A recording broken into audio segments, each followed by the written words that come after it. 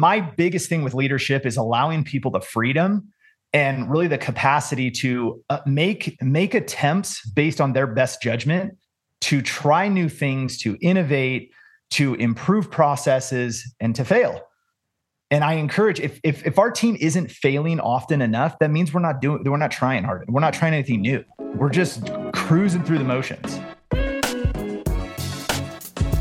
Hey there, folks. Welcome to today's episode of the Strategy and Leadership Podcast. My guest today, calling from Montana, is Joe Rare, who is the founder of Level 9 Virtual, and he's got a whole bunch of other projects on the go. Joe, what's happening today?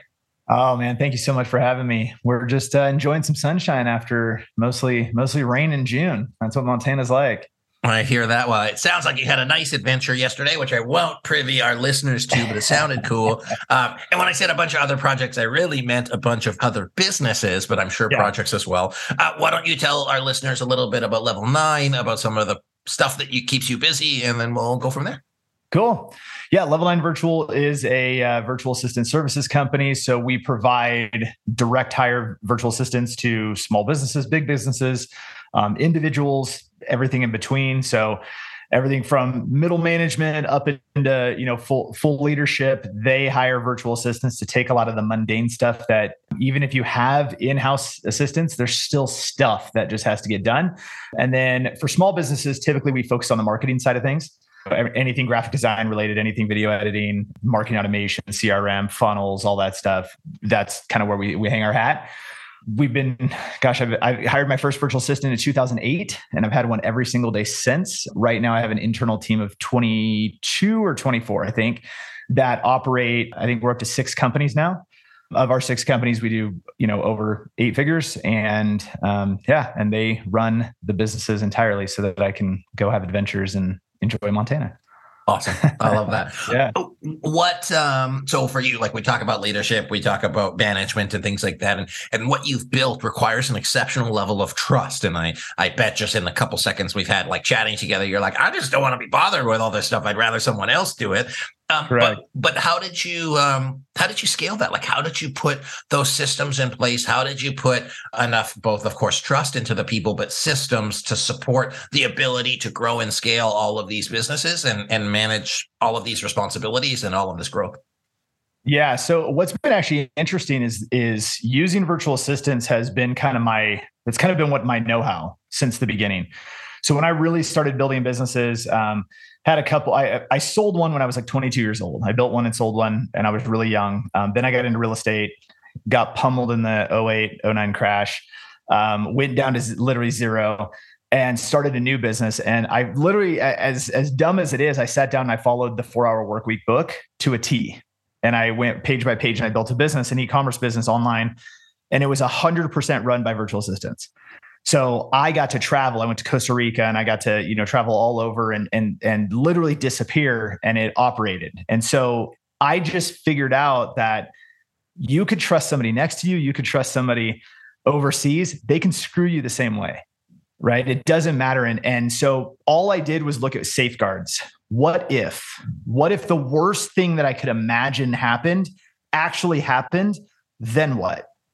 And if I could retract a plan backwards that literally didn't have me living in somebody's basement, like I was going to be okay. And what's interesting is that when you actually look at the worst case scenario, the absolute worst case is death. But anything below that is pretty much manageable. Like everything can be fixed. And so I couldn't figure out any reason not to try it, not to do it. And not to say that I never had any bad apples or things not go right with team members and so forth, but I just put safeguards in place that, hey, if something happens and there's a red flag, right, we assess it, we seriously address it. Like we set clear boundaries. These are absolutely no's. These are things that we just, okay, we'll work through these. But we had some very clear boundaries, and that was kind of the start. That was what really, really helped getting going. And then from there, that business ran for, I want to say 8 years, and did really, really well for a while. And then I was, of course, selling a product that, the FDA didn't like. So I got, the product got shut down in manufacturing. So then I moved from there, and everybody kept asking me, how do you do marketing? How was it that you were able to sell so much product and da, da, da. And so then I started doing marketing, and I started helping companies like Keller Williams in their corporate office. And we built up their coaching program and all that. And it was fun. And then I started an agency. And for some reason, when I started my agency, I decided that, I don't know if Gary Vee was in my head and you have to build a company with 1,000 employees. But next thing I know, I have this office space with glass doors and walls and fancy, computer equipment. And, we have 27 employees in the US plus another team of 18, overseas. And I got out of, the virtual assistant stuff.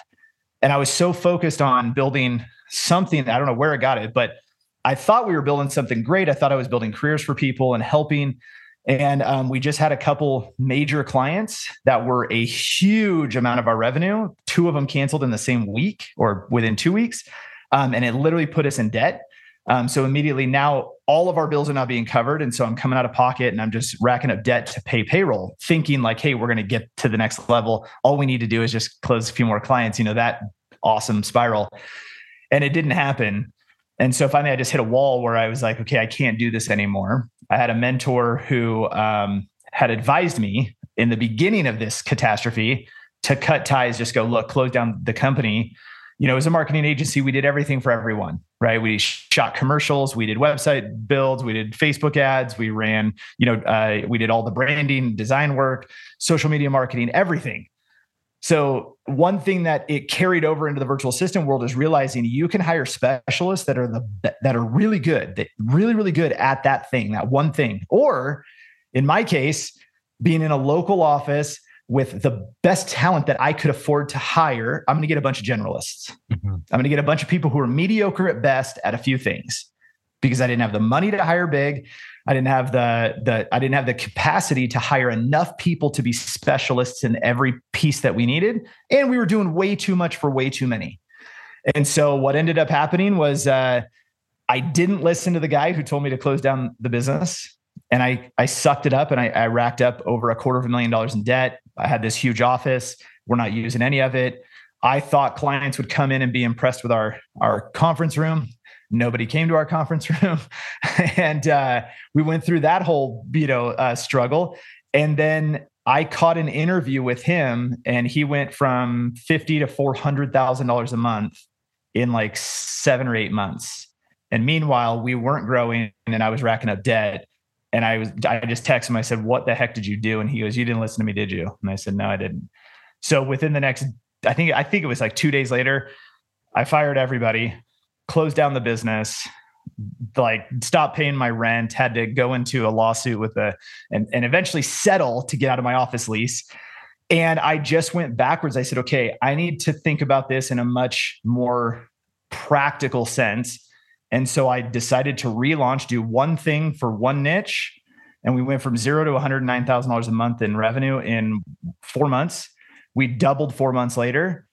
And then I got the idea, well, hold on, if I could do that with it was an agency in the wedding space. If I could do that with that, why can't I do that with Level 9 Virtual?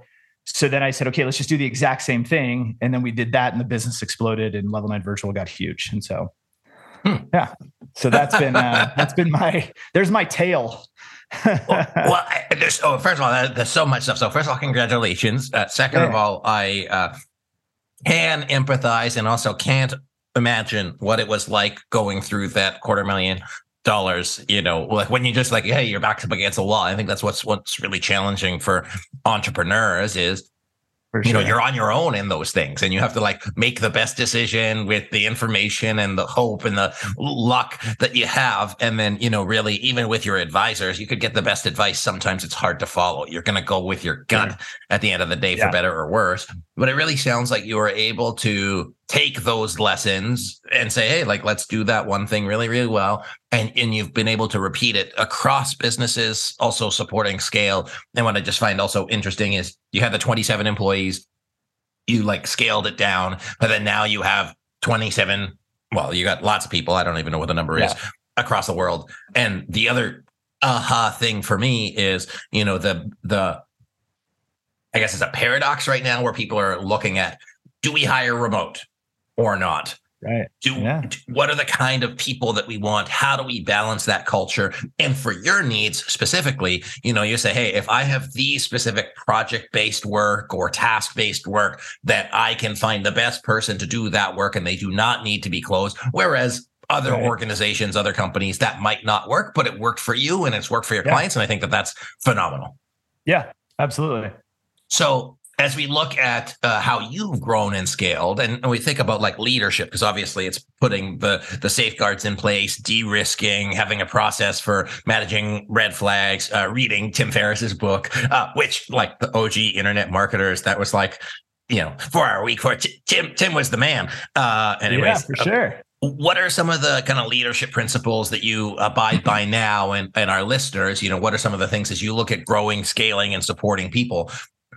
What are your kind of mantras for doing that today? So it started with me personally is the willingness to fail and being okay with failing. Even most employees in most companies are afraid to do something wrong and then get in trouble by their supervisor. We do the opposite.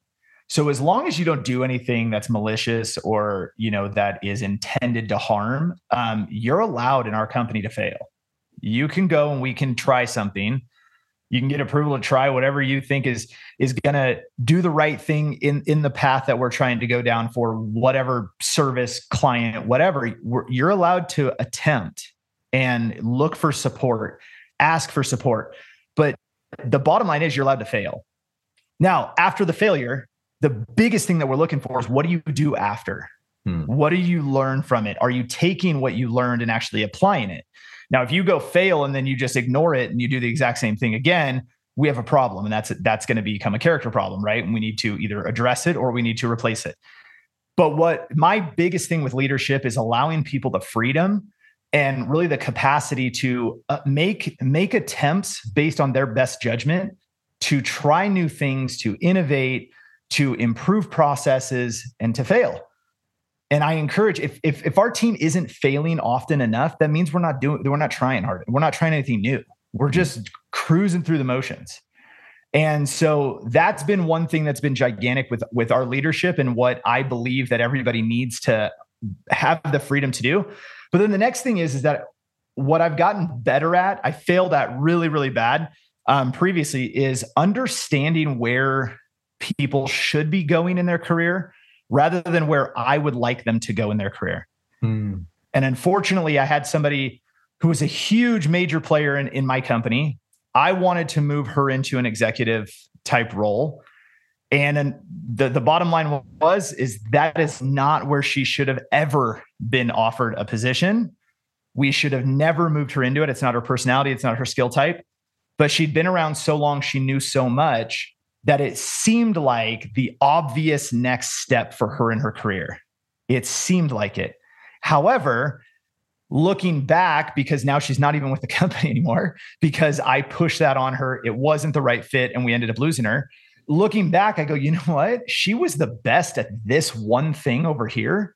And what I should have done is just scaled that, given her more opportunity within that capacity, within that skill set, within that division of the company. And she would have continued to do amazing things. But instead, I forced my feeling and what I believed that she would have wanted. It's like, who wouldn't want to become a C-level executive in the company? Who doesn't want that? Well, somebody who doesn't have any desire to do that. And so that was something that was very hard for me to understand, that I was the one who screwed that up. And so I ended up losing one of my longest team members that had been with me basically since I started the company. And that was really, really devastating to learn that I did it, that was my poor leadership by not recognizing what her major talent was, what her personality profile would allow, the capacity that she could actually take on. And I screwed that up. And so it's been something I've been very, very serious about learning and improving on, so that we can move people into the correct roles within the company that allow the company to do what we would like it to do. Oh, and what kind of processes have you put in place to support that? Is there a regular review? Is it conversations? Is it documents? All of the above? Okay. So, we started doing these little things. Like we used to do these stupid meetings that was like, hey, how's everybody doing? What challenges are you working on? And we realized we started to get repetitive. nobody wanted to do the meeting. So everybody kind of said, nope, everything's good here. Oh, everything's good here. These two people always had the same issues. And it was kind of like, oh my God, all we're doing is regurgitating things. So what we started to do is we broke it down into each division of the company and each service set. And the leaders of those would then get with their team and they begin the process of working on professional development. It's constant. Hey, where do you see yourself in the next 6 months? What would you like to be doing? Is there anything in your role that we can support you trying something new? Do you want to learn a new skill? Is there something that we can support you learning a new skill? So little things like that are the beginning. Then I look at the management team and I say, okay, great. From here, where are you looking? What do you have your sights set on? Are you comfortable where you are? Is there something new you'd like to learn? Usually if somebody's saying, hey, I want to try to learn something over here, they're looking for some lateral movement or some vertical movement. You can see it because they have an interest somewhere else. So that's been giving us a lot of indicators. So I would say rather than it just being these formal reviews, it's this constant open communication, constant. And we have such good communication now, me with my leadership team, and then my leadership team with their team. That communication has been so clear and clean that we've been able to move people into different roles really, really well. So that's kind of our process. It's not anything major structured, but we do obviously keep notes on it. We're tracking, but the main thing is crystal clear communication often. Yeah, no, I get that. What I really like about that, and maybe it's so obvious to everybody else except for me, but what I heard you say is you're really looking for clues. So everybody has that formal process. Hey, let's do a 360. Hey, let's look at your skills. Let's look at where you're at. Whereas you're using your regular touch points and your L&D as a way to inform it so that you're not trying to game the system, so to speak, of like putting money, like you're not wasting money by suggesting or whatever, but you're really looking for clues. I have a 1-year-old kid. And one of the things I read about parenting is like, basically look at what your kid is interested in and nurture what they're interested in. And you're kind of doing the same approach of saying, hey, what are people interested in? Yeah, that's right. There's no difference. It's just a matter of maturity and so forth. But there is no difference. They're going to give you hints where they're trying to go and what they want in their career and in their life. And, we had the reverse effect though, when we're talking to somebody who, we find it, we really love this gal. Turns out she wants more time at home with her kids. Her husband works with us as well. She works with us. She's been with us longer than her husband. He's phenomenal. And like, we never want him to disappear. And unfortunately, she just decided that she's going to stay home with her children. And I'm like, you know what? I love that because you're doing the thing that's most important for your family. So I'm sad that we lost the team member because she was fantastic. However, at the same time, that is her path. That's where she is going to be most effective in life for her family and so forth. And guess what? Her husband is probably going to perform better because the duties at home are actually easier for him, right? So now we may have increased productivity in one area because we lost productivity somewhere else. So we'll see how that plays out. But I mean, it is. Everybody will tell you exactly what they want. They just may not tell you exactly what they want. Yeah. Well, what I think is cool for you as a CEO is, I see a lot of people CEO who are doing a bunch of stuff. They're very, very active. And like, I'm not saying you're not active, but what you are active in is listening, is supporting people. Like you recognize that is your main job, to help people, to get the most out of them, to help them get the most out of the clients. I want to touch base on something that I read because I was doing my research here, is one of the approaches that you have sounds like, how do we put multiple VAs with a client so that you can kind of master that depth of skill. So instead of having a VA who's expected to be, and I'm asserting here, instead of having a VA who becomes a generalist for you and they're pretty good, a team of VAs so that you really get the best of them and it drives the output for the client. Did I misread that, or is that how you guys approach kind of supporting people? And that comes from my previous failure where I couldn't hire people who were specialists. So I got a bunch of generalists who were kind of okay at a bunch of things. I went, whoa, that's not the best thing to do. And if I cannot do that for my clients, and I don't let them hire somebody who does 72 skill set, tasks, that doesn't solve your problem. Your problem is that you want to provide service, because the majority of our clients, a lot of them are example agencies, right? So we're in between them and their client. And so our VAs very often happen to be like the service provider on behalf of the client. And so with that, if we don't give them somebody who's a specialist in a skill and we give them a generalist, it's only going to last a period of time. And then they're going to be like, okay, I need somebody better, right? I need them better at this one thing. So now we just go, okay, you can't hire somebody who's okay at a bunch of things. We're only going to provide you somebody who's good at something specific. When we know for a fact that they are good at this, and then we continuously mold them and give them more resources and training, and we want them to be better and better at that skill set. But what I'm not doing, and the other aspect of it is we do personality profiling. I want to find out what your personality is. You may want to be a developer, but the reality is your personality is much more customer focused. So if you're much better at communicating, then you're probably not going to be a great developer. Developers by nature are not great communicators, right? And if you just, if you were to look at like DISC profiles and things like that, they're just not. They're on literally opposite ends of the spectrum. And so what we don't do is we try not to cross over personality profiles with skill sets. And that's been really helpful in providing good teams where we can give a balance to our clients. Yeah. Out of curiosity, what personality profile test are you guys using? We use DISC mostly. It's the easiest and the fastest for us to get our team to use. They're familiar with it for the most part because so many, VA companies use it. So that's what we've stuck with. It's been effective in the way that we operate. I know that, Myers-Briggs and all the other ones that are out there are fantastic. We just haven't gone down that road, and so far it's working. So don't fix what ain't broken, right? Exactly. It's, we look at teams and we talk about, hey, how to improve team performance. Any information is better. And so whatever you decide to choose, if you can kind of map it out, and it's just kind of a language or I can't remember the word right now, but like a shortcut. Like a shortcut that helps you get good information will help your team. But anyways, as we finish up, Joe, what are some of the things that as you've built these businesses, you look at what's happening in the future, what are you most excited about for the future of your life and the future of your business? Most excited about, I think, the turning economy creates opportunities. And, a lot of people are going to look at the downside, but the biggest and greatest businesses of all times, a lot of them were started during depressions and during down economies. And, so there's huge opportunity that opens up. And what I think that is most important is that we evaluate ways to excel in the circumstances that are actually existing. So rather than wishing that things were different, we'd rather focus on how things are going to be and figure out how to make money. So things like, whether somebody's a believer or not a believer, that digital currency is coming. My thought is, guess what? You just better figure out how to make money using digital currency. That's just a fact. So what does that look like? Well, what's it going to be like to take payments? What's it going to be like to make payroll? Like what are all those things? So preparing ahead of time that's okay. I think people should do that.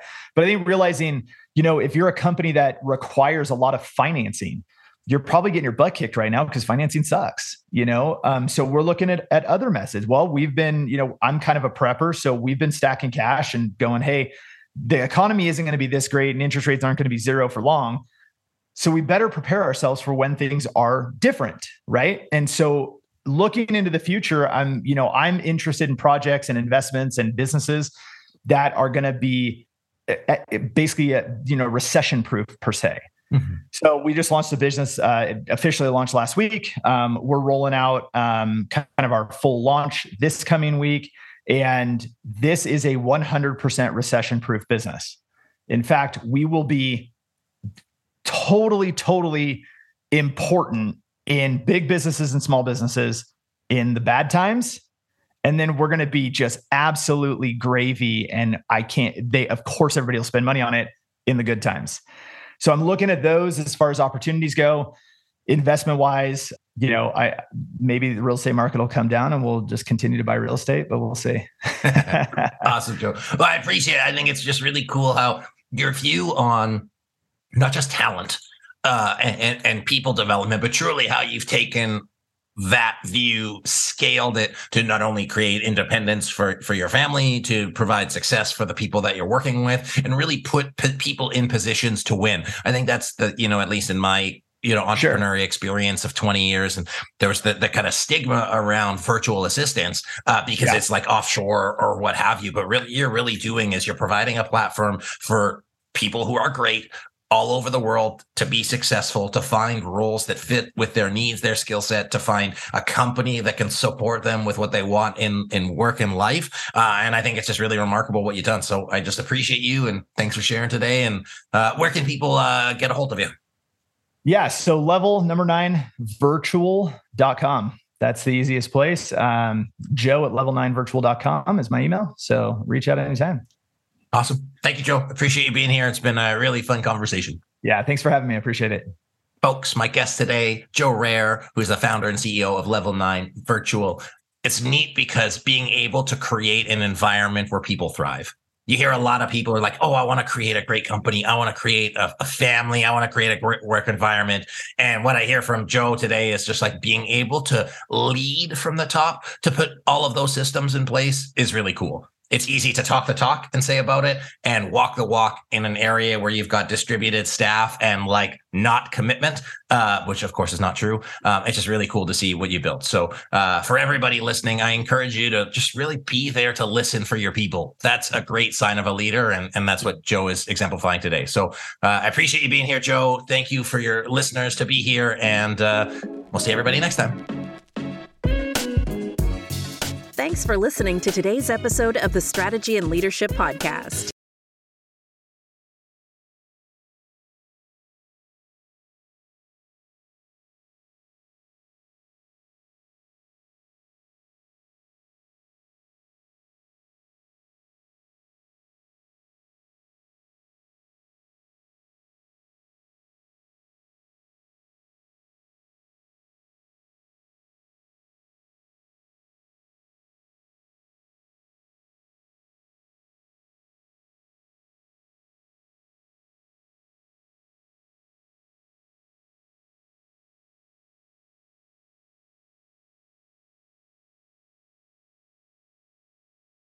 We appreciate you listening and following along, and we hope you have a wonderful rest of the day.